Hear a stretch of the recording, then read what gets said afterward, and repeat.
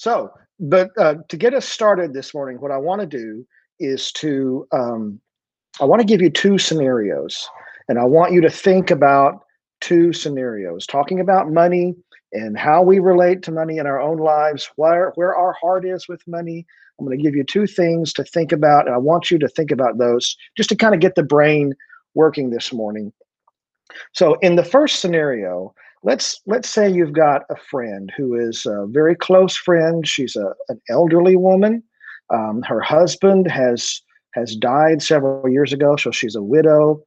She's living off of her Social Security payments and maybe what little amount of money they had saved up before he passed away. So, month to month, it's a struggle for her to make ends meet, but by God's grace, she's made it this far.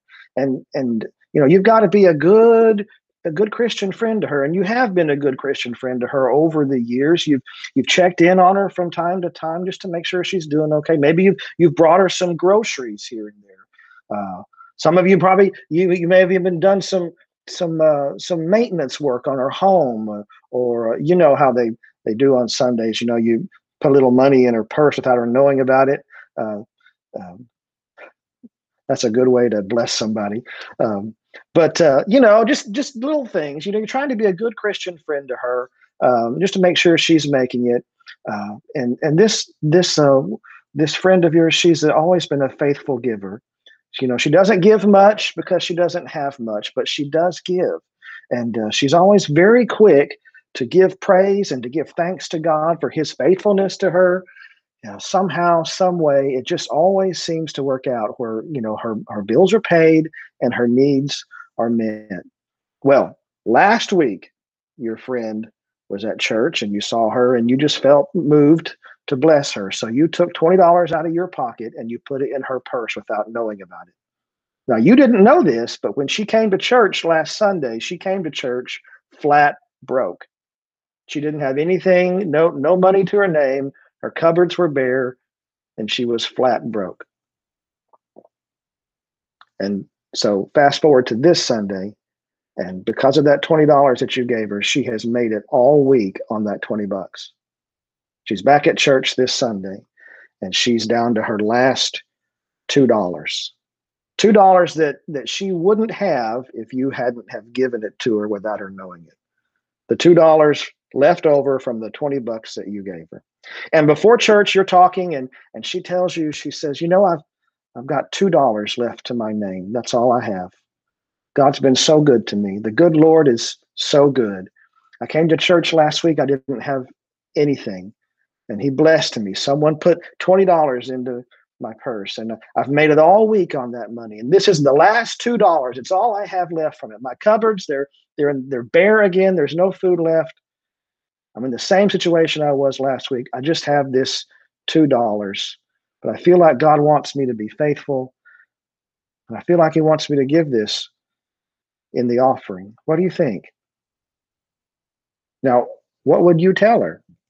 Don't answer out loud, and don't answer immediately. What would you tell this woman whose only money that she has is the $2 left over from the $20 that you gave her a week ago, and she wants to give it in the offering? She's got no food on the cupboard. She's got little to no gas in the car. She's got $2 that you gave her, and she wants to give it in the offering.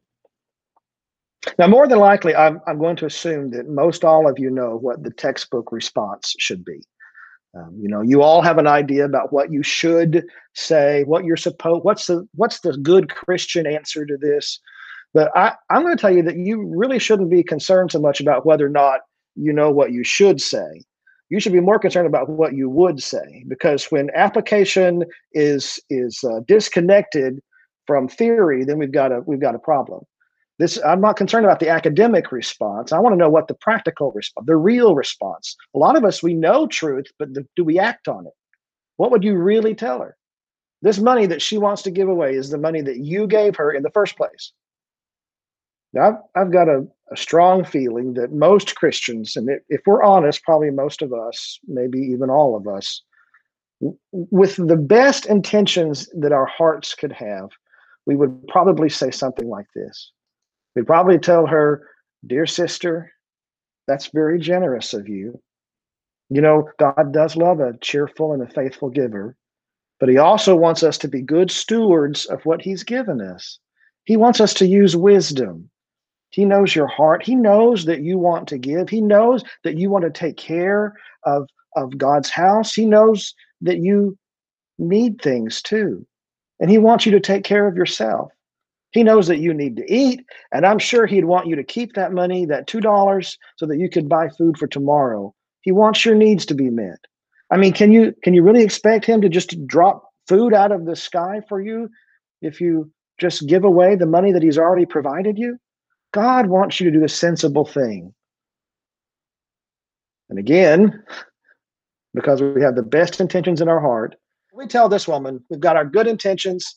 God wants us to be wise with the money. So, with the best intentions that we have out of our heart, we talk this woman out of being a cheerful giver. We talk her out of doing what the Lord wants her to do. Again, because in our eyes, this is the wise and prudent thing to do. And if we're honest about ourselves, if we're honest about how we would respond to this woman, I think that most of us would do this. I think in the very rare situation would we say, "Oh no, go ahead and give the last $2 that you have," especially if it's dollars that we had given her. So that's scenario number one. Now I want you to move to scenario number two.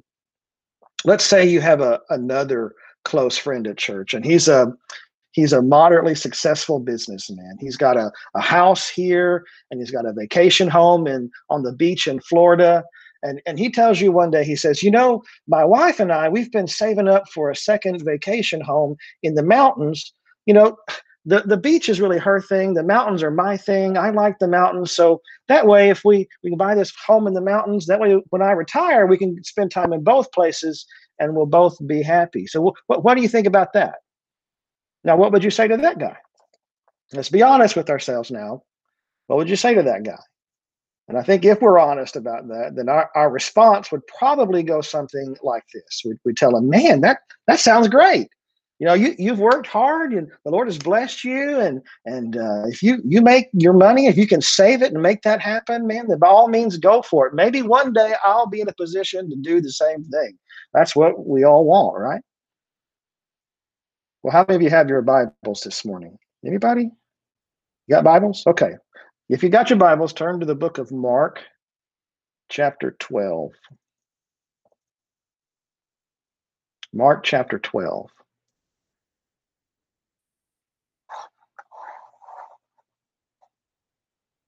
We're going to look at beginning in verse 41. Let me see if I can put that up here for you. There we go. Mark chapter 12, verse 41. "And he sat down opposite the treasury and watched the people putting money into the offering box." This is Jesus. "Many rich people put in large sums, and a poor widow came and put in a small or two small copper coins, which make a penny. And he called his disciples to them and said to them, 'Truly I say to you, this poor widow has put in more than all of those who are contributing to the offering box. For they all contribute out of their abundance, but she out of her poverty has put in everything she had, all she had to live on.'"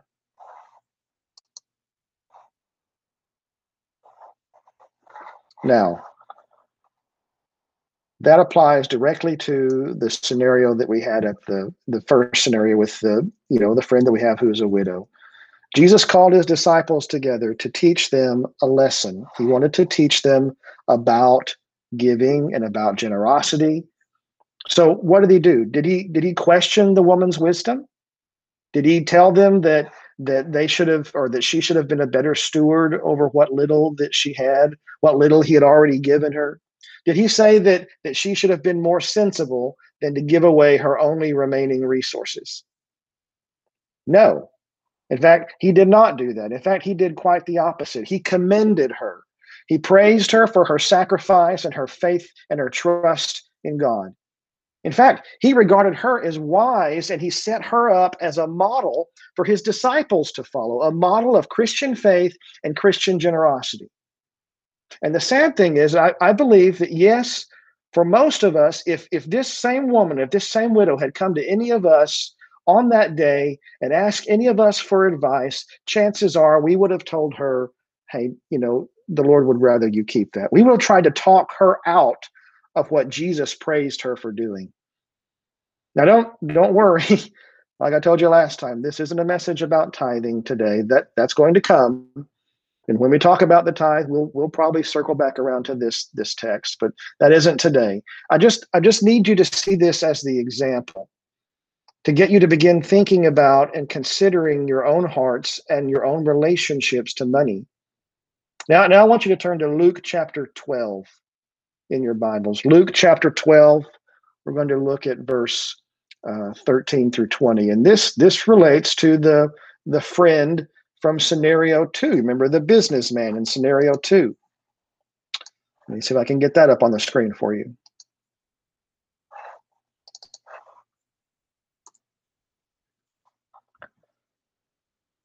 So again, we're dealing with Jesus, and there's someone in the crowd, and they say to Jesus in verse 13, "Teacher, tell my brother to divide the inheritance with me." But he said to him, "Man, who made you, or who made me a judge or an arbiter over you?" And he, that's Jesus, said to them, now he's talking to everybody. He says, "Take care, be on your guard against all covetousness, for one's life does not consist in the abundance of his possessions." And then he told a parable, saying, "The land of a rich man produced plentifully. And he thought to himself, 'What shall I do? For I have nowhere to store my crops.' And he said, 'I will do this. I will tear down my barns and I will build larger ones. And there I will store all my grain and my goods. And I will say to my soul, Soul, you have ample goods laid up for many years. Relax, eat, drink, be merry.' But God said to him, 'You fool, this night your soul is required of you. And these things you have prepared, whose will they be?'" So this man, like our friend from scenario 2, he has more than what he needs, and he's storing up. He's just building up and accumulating. Now, I want you to think just for a minute. Who do we see normally in magazines and newspapers? Who do we see in TV shows and movies? Do we see the widow who gave everything that she had, or do we see the rich fool? Well, it almost goes without saying. You can just look at the media today, and you can see that normally we see the rich fool. We don't ever see the widow who gave everything that she had. But that's the secular media, right? I mean, they're lost. That's what we expect from them. But what about Christian media? Christian institutions? Whose name goes on the buildings? Whose picture gets put on the front of Charisma magazine?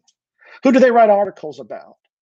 Who do they promote on the radio? Whose worship albums go to the top of the charts? Which preacher gets pushed and pushed?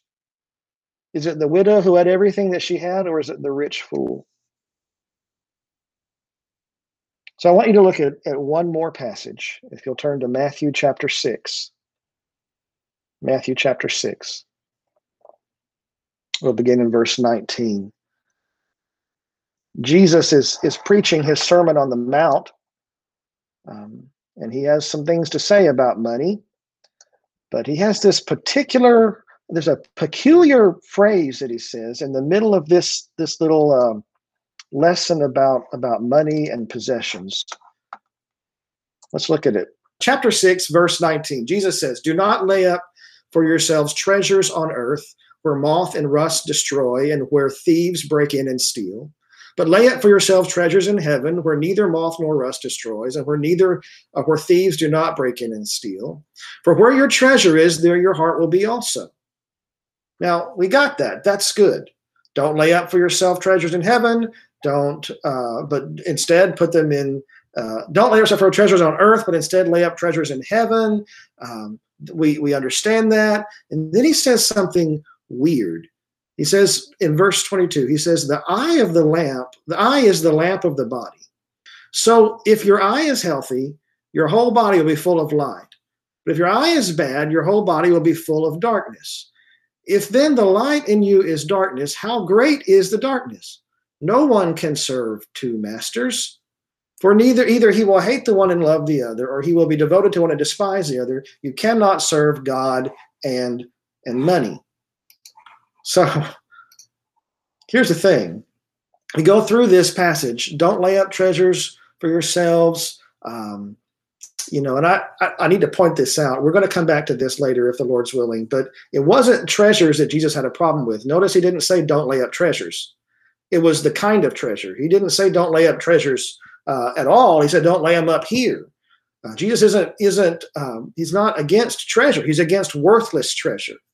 Okay, so don't lay up treasures on earth, but lay them up in heaven. Where your treasure is, there your heart will be also. We got that. And then there's that weird statement about the lamp and the eyes and the bodies. Don't lay up treasure. That's money. No one can serve two masters. You cannot serve God and money. That's money. But what's this weird thing about the eye and the lamp and the body and darkness? And how does that even fit in here? Well, I hope I can show you. So imagine if you're in a room that's full of obstacles, and there's this broken glass that's in places. There are boards with nails sticking up in them. There are holes in the floor. There's plenty of light in the room, so you can see your way around, and because of that, you can easily navigate to the other side without getting caught in any of those those dangerous things. You can navigate the obstacles. You can carefully avoid them because you can see them. There's plenty of light, and you can see them. But if you're in a situation where something happens to your eyes, if you're blinded and your eyes no longer work, it doesn't matter how much light's in the room all around you, you're still in darkness. The only way for light to enter the body is through the eyes, and you have no other mechanism for seeing. So there's no way for you to avoid all the dangers in front of you. No matter how much light is in the room around you, the light can't get in and you can't see. In fact, if you never saw the dangers in front of you in the first place, you would never even know they were there until it was too late. And this is why Jesus places this seemingly odd statement right here in the middle of these two statements about money. This is the danger that money and possessions present to us. Money and possessions, they aren't evil by themselves, but they do bring with them danger.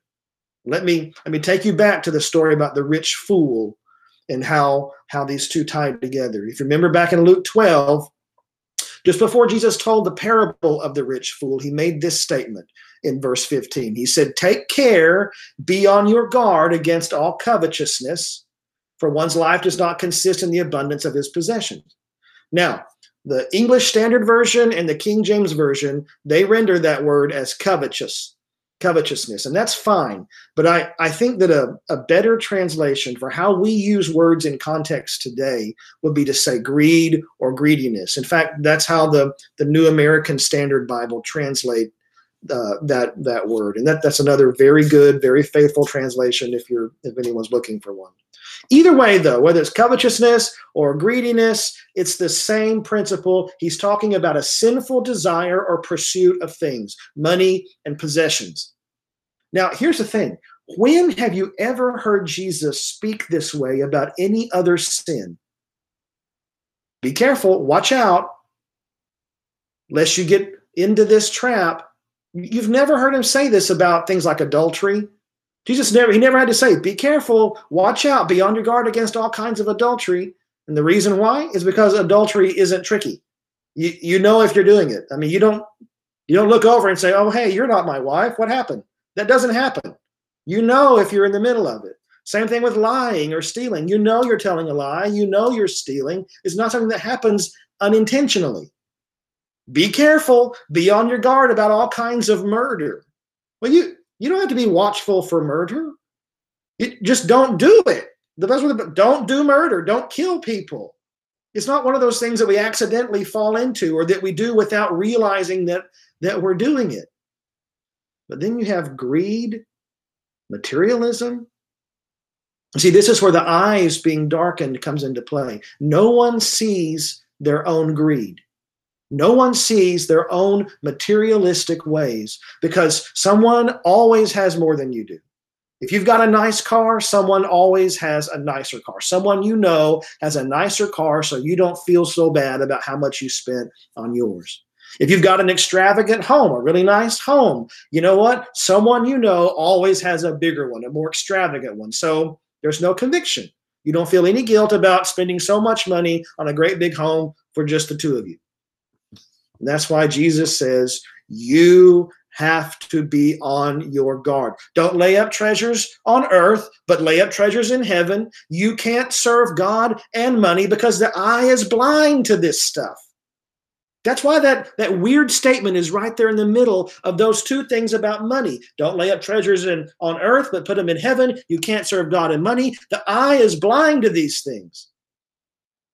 So you'll see it all around you. You'll make comments about, oh, so-and-so, he's got way too much money they don't know what to do with, or the guy down the street who's spending his money foolishly. He's got too much money. I mean, we'll make comments. We'll see people who are being materialistic, and we can easily see that in other people. But the fact of the matter is, there are people in our own city, maybe even in the same church as us, maybe even sitting on the same row as us, who are looking at us thinking the same thing, because there's such a huge gap between what they survive on and what we survive on. Listen, wealth is not evil. Nothing evil about money. Money is not the root of all evil. The love of money is the root of all evil. It's not the wealth that's the problem. It's our relationship with it.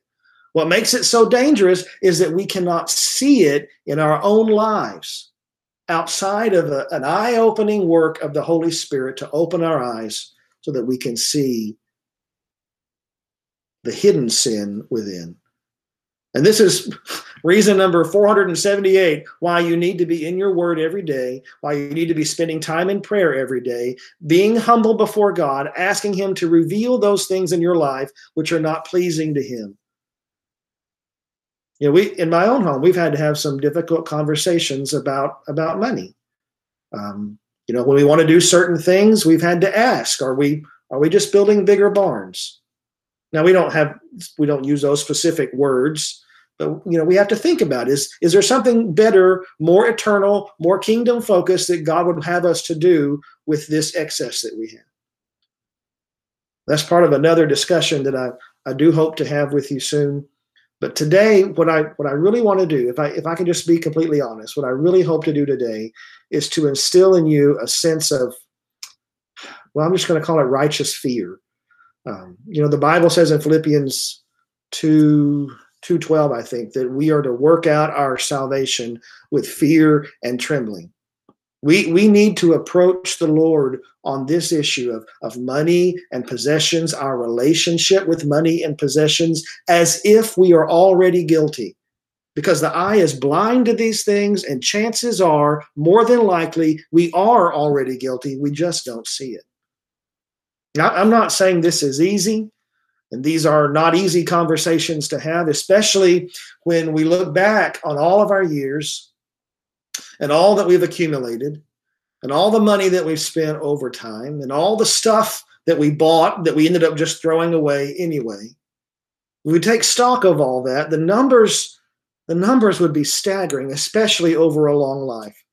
And it leaves us to wonder, who could I have helped with that? How many lives could I have touched with that? I mean, greed is deadly. It is so dangerous. It's the hidden sin. It's the hidden enemy. And that's why the Bible says so much about it. We must be on our guard against all manner of greediness. I'm not trying to make anybody feel guilty. I'm not interested in guilt or condemnation at all. My whole purpose today is to try to shine a light on a subject that most of us never think twice about because we think we don't have a problem with it. Everybody else may have a problem, but this never comes home to us because our eyes are blind. Our eyes are darkened to it. This is the sin that we never see in ourselves. No one ever feels like they have a problem with how they spend or allocate their money. Now think about it. That's the truth. And if you start talking to them about that, and man, why did you go out to eat 7 times last week when you can't pay your utility bill? Well, there'll be a reason. There'll be a reason. They'll tell you, well, I mean, there's always a reason, and they're justified in their reason. It's easy for us to see in other people, but we can't see it in ourselves. And I'll tell you, church, I don't want to live in that kind of darkness. The light is all around. The Bible has shed so much light on this issue of money and greed. I want my eyes to be open so I can clearly see and pray, and the Lord would open my eyes. And I pray for that for each one of you as well. So there's this hidden sin, materialism and greed. And the scripture says our eyes are darkened to it. So we have to be doubly careful. Jesus says, be on your guard against this kind of thing. It's different than other kinds of sin because it's hidden from us. We can't see it. So be on our guard about it. So I challenge you this week to think about these kinds of things and to go to the Lord in prayer and ask him to show you if there's a seed of greed in your own heart. Now, there's a lot more to come on this subject, and I'm sorry, but it will probably get a lot more uncomfortable before it gets better. But God is faithful, church.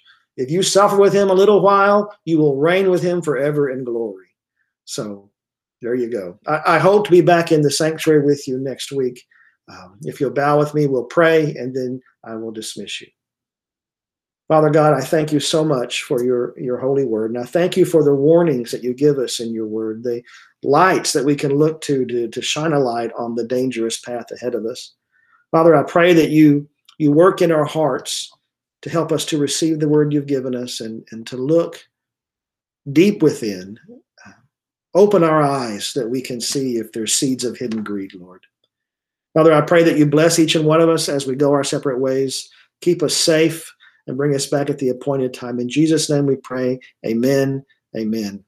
God bless you all. I love you. I can't wait to see you in person next week. Don't shake hands, but, bump fist, that kind of thing. Be friendly. Bye-bye.